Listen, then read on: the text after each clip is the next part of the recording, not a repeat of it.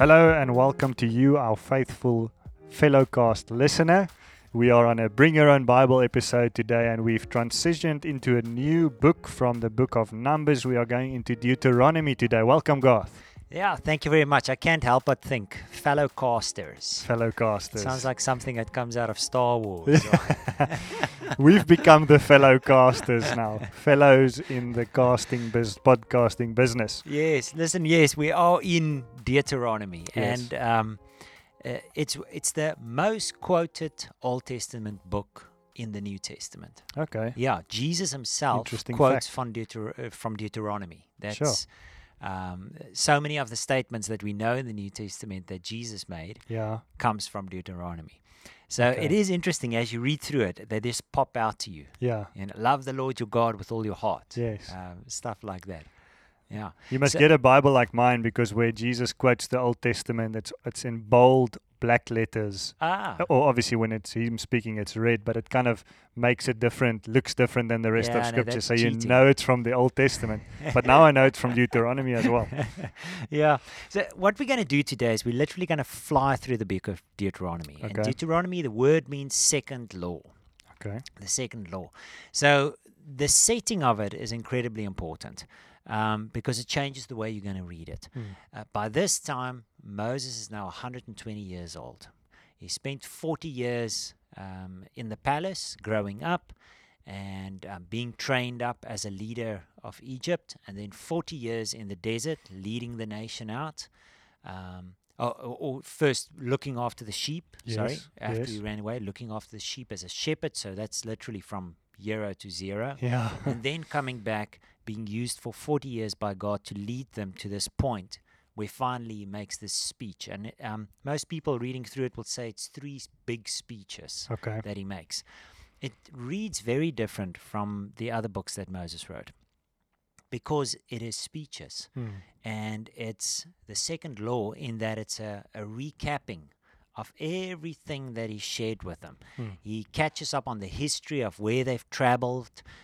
He reminds them of key events over the past 40 years. Okay. And then all throughout, he's urging them to do 3 things. First thing is remember. As you go through the book, it's impossible to miss that word. It jumps up at you all the time. Remember, remember. And it's an incredibly important word for us as well, to just echo in our hearts to say, do not forget what the Lord has done for me. Not just dying for me on the cross, but in my walk with him.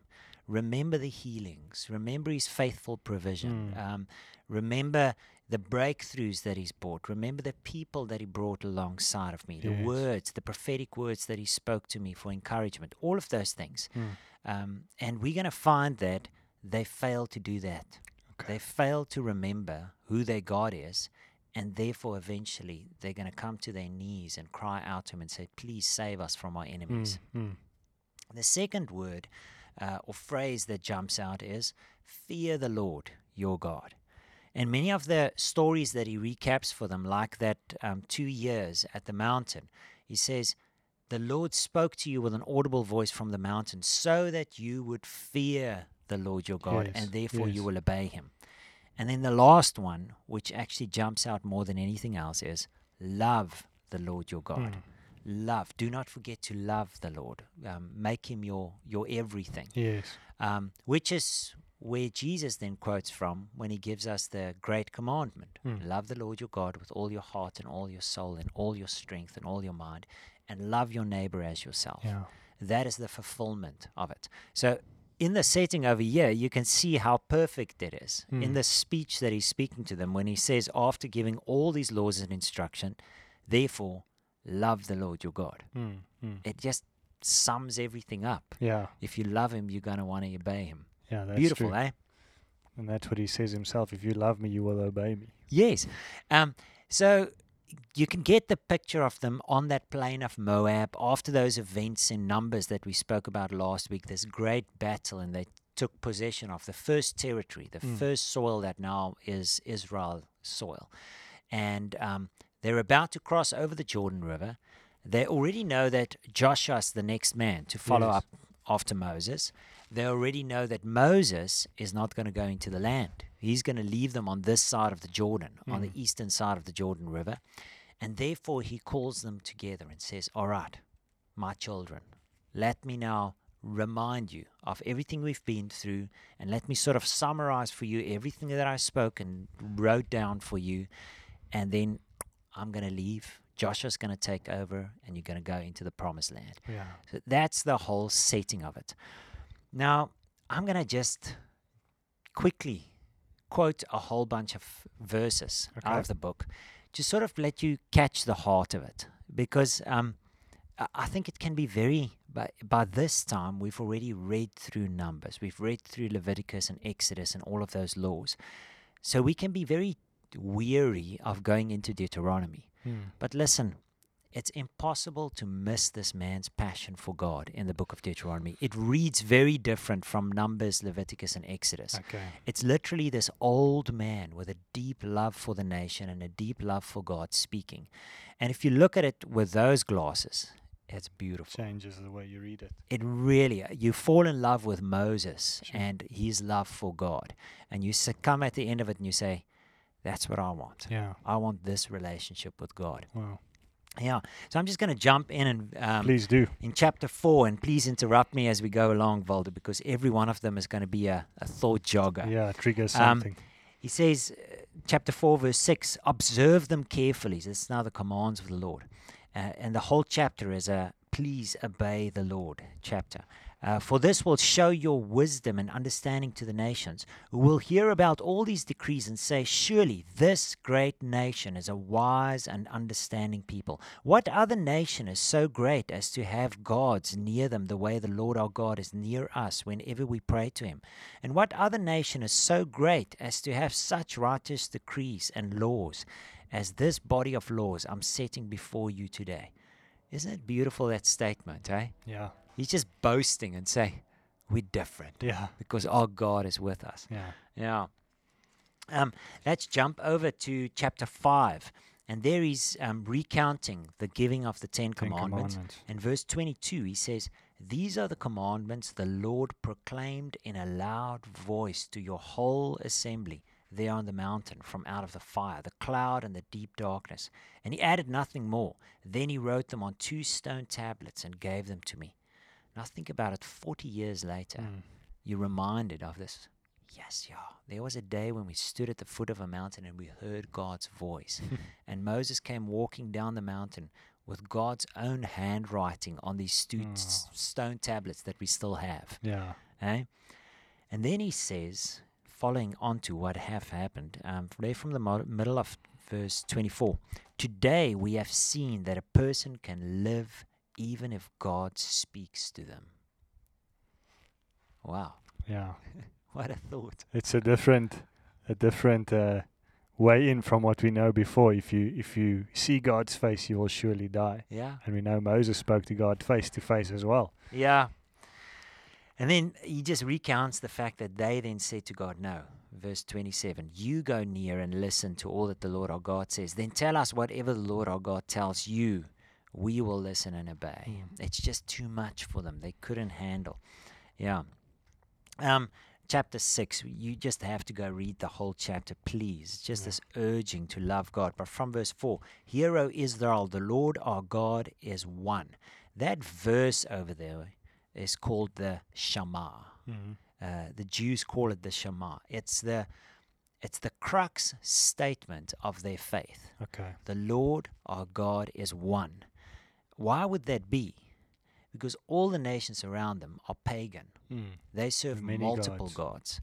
Evil gods, good gods, nice gods, nasty gods, small gods, demigods, big gods.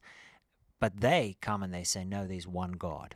So for them, everything they believed hangs on this statement, which they say, this is the Shema, the cornerstone of our faith. Okay. And then it says, verse 5, love the Lord your God with all your heart, with all your soul, with all your strength. These commandments that I give you today are to be on your hearts. Impress them on your children. And then it's that whole statement of when you go out, when you come in, speak about it. It's one of those lovely verses out of Deuteronomy. And then this warning from the middle of verse 11. When you go into the land, you're going to have houses that you haven't built and all of that. When you eat and are satisfied, be careful that you do not forget the Lord your God, who brought you out of Egypt, out of the land of slavery. Verse 15, for the Lord your God, who is among you, he is a jealous God.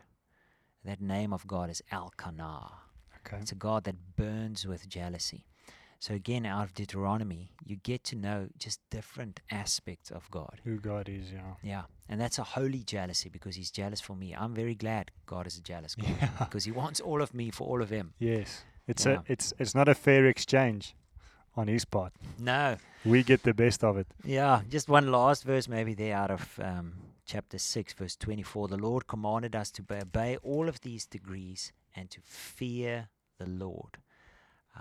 To fear the Lord our God, so that we may always prosper and be kept alive, as is the case today. So that's one of those interesting ones, the fear of the Lord, isn't it? We actually spent a whole month at some stage just digging through it, but you can all your life just unpack what does the fear of the Fear Lord of mean? God, yeah. Well, the Proverbs say the fear of God is the beginning of wisdom. Yeah, But it's true. I think we often want to water it down because we don't want. How can a Christian fear God? How should you be afraid of God? You know. Well, yes, we should.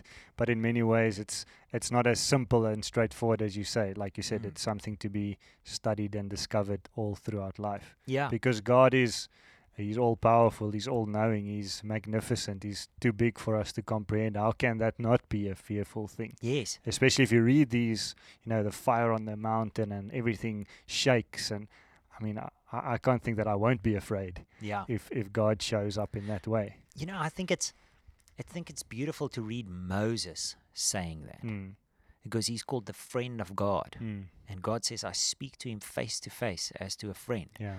Remember, he said that to Miriam Yes. when they disrespected him. So for him to say, "Fear the Lord your God," that puts it into a beautiful perspective. Yeah. You can be a friend of God, yes.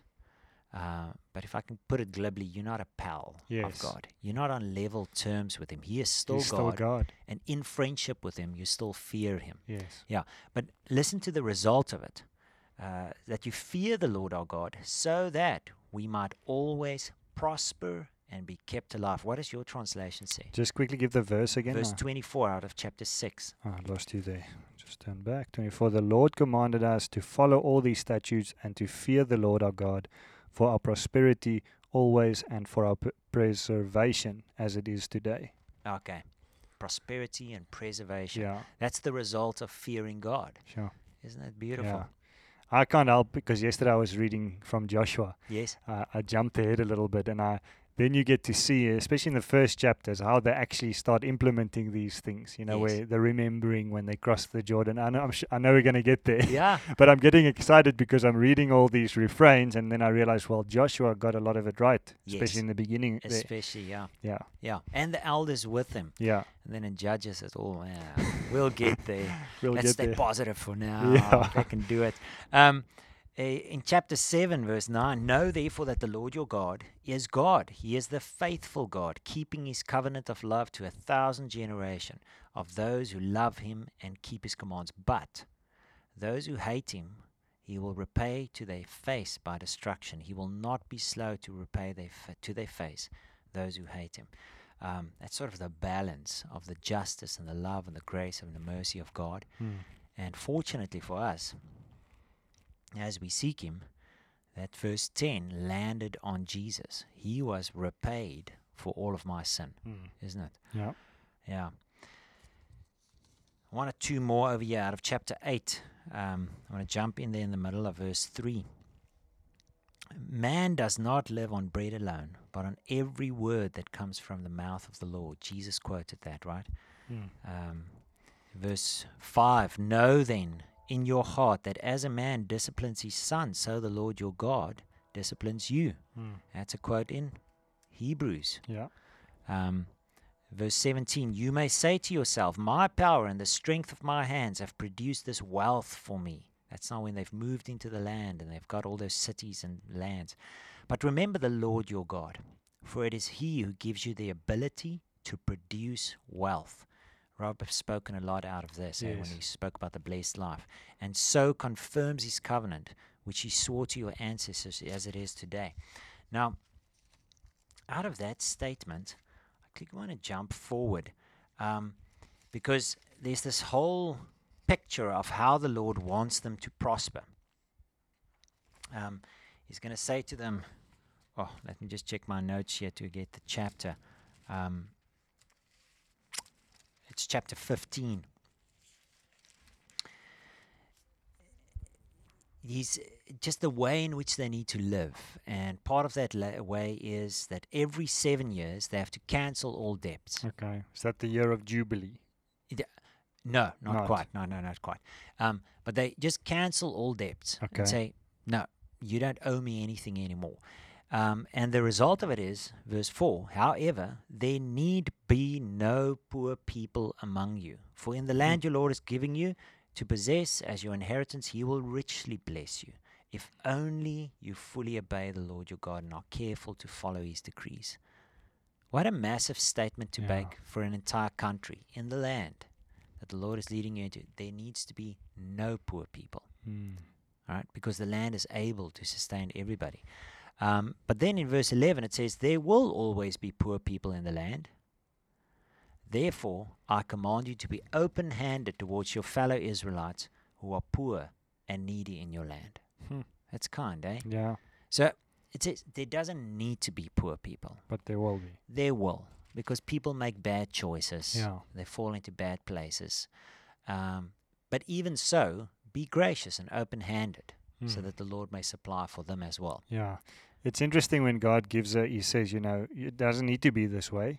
And he gives you the kind of resource to The how-to. how to, yes. But then he also gives if you don't get it right, that's just grace. There's so much grace when you read this. Yeah. When you go, well, he even has a contingency plan because he knows we're gonna sin. Yeah. And then he says, if any of the during those, it is the year of Jubilee. Sorry, man. I said no, it is.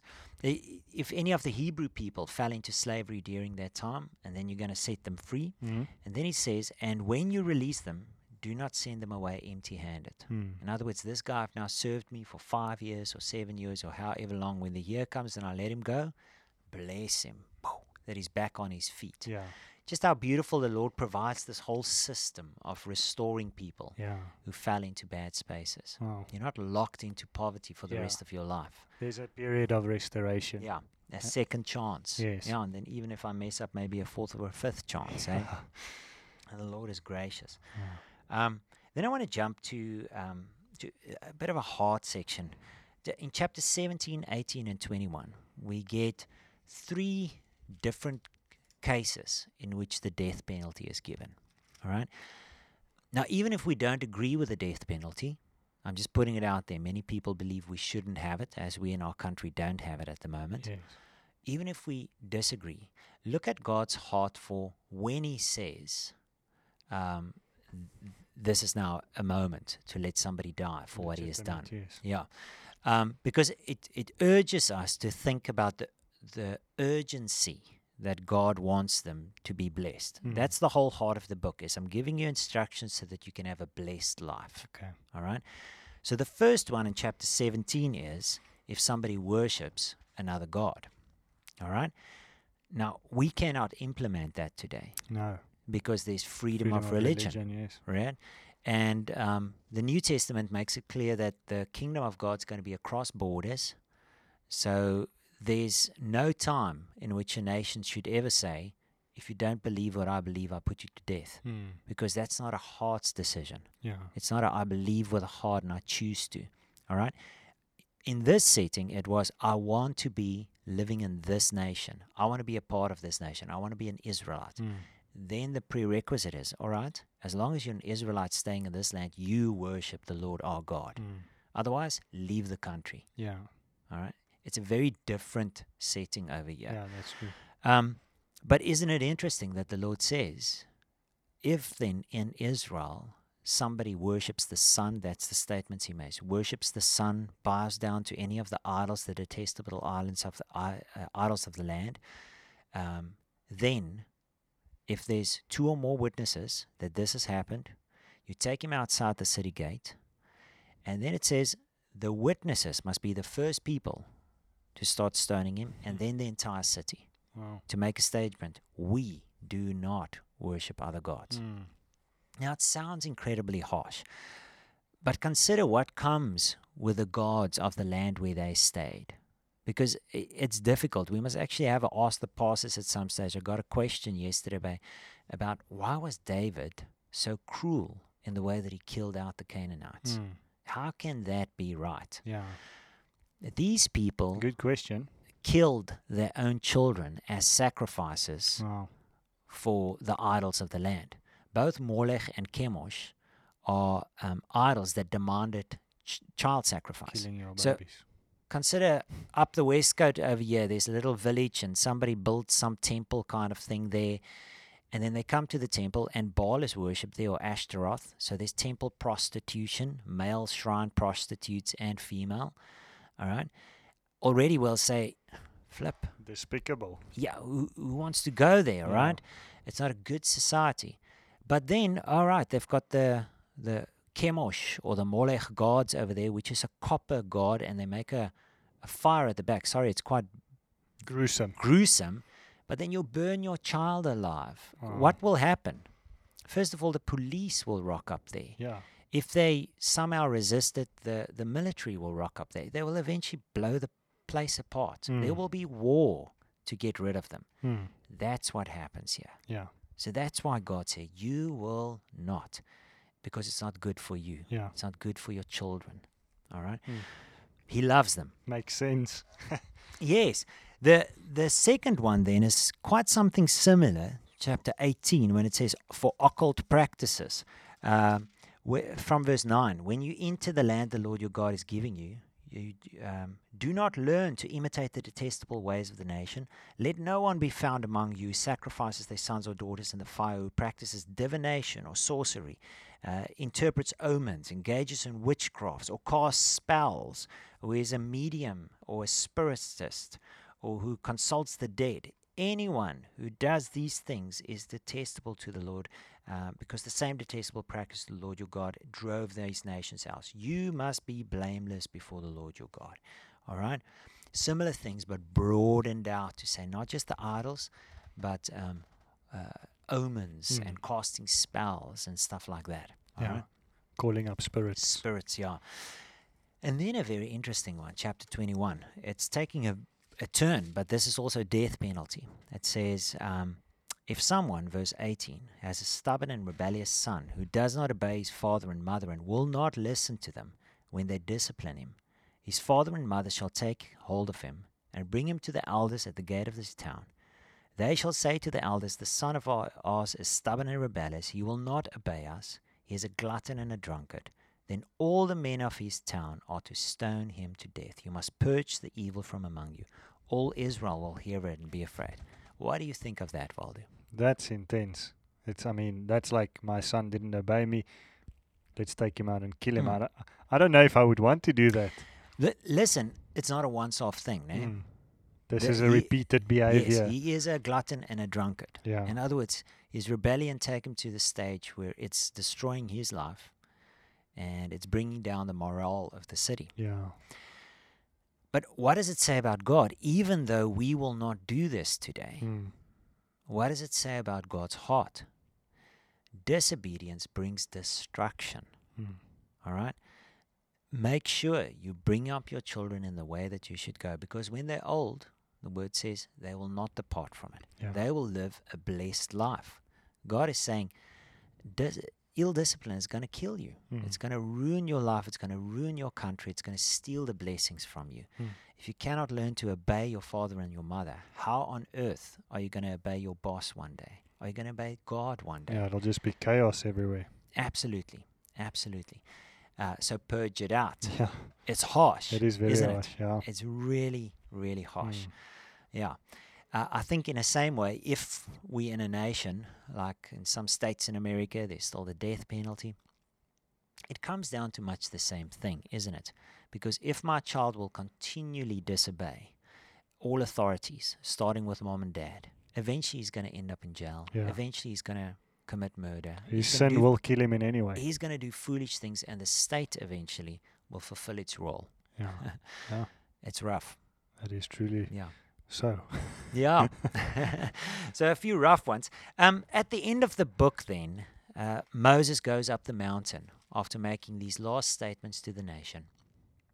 He passes away, and it says God himself came and buried him, and nobody could find his body.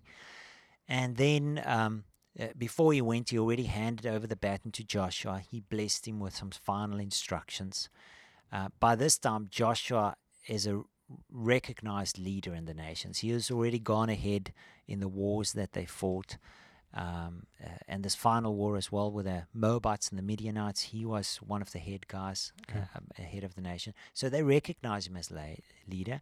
And in the start of the book of Joshua, God will actually lift him up in the sight of the nation and say, the same anointing is on him as was on Moses. He's confirmed in front of the people. And it concludes the book of Moses.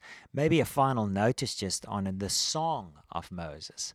We actually get another song of Moses in the Psalms, chapter 90, which is one of the psalms that actually captures the eternal essence of God better than any other. It's incredible. But here is a song that God taught the nation, and he says to them, let this song always be sung, always be taught. So it's part of your kids' school curriculum. Every Israelite must learn this song. And the entire song is a prophecy of the road that they will walk all the way through the exile back to the return of the land.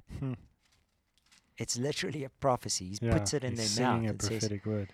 yes. So both warnings of when you go down the wrong road, and you will go down the wrong road, this is what's going to happen. God's going to take you out of the land. But at the end of it, the grace of a return.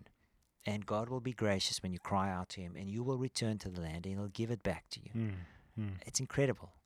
Sounds amazing. The power of music. Yeah.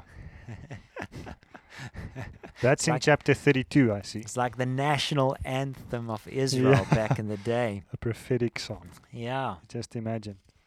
Fascinating. I think our national anthem is a prayer as well, if I'm not mistaken. Yeah. I think it is a prayer. Bless us, Lord God. Bless Africa. Yeah.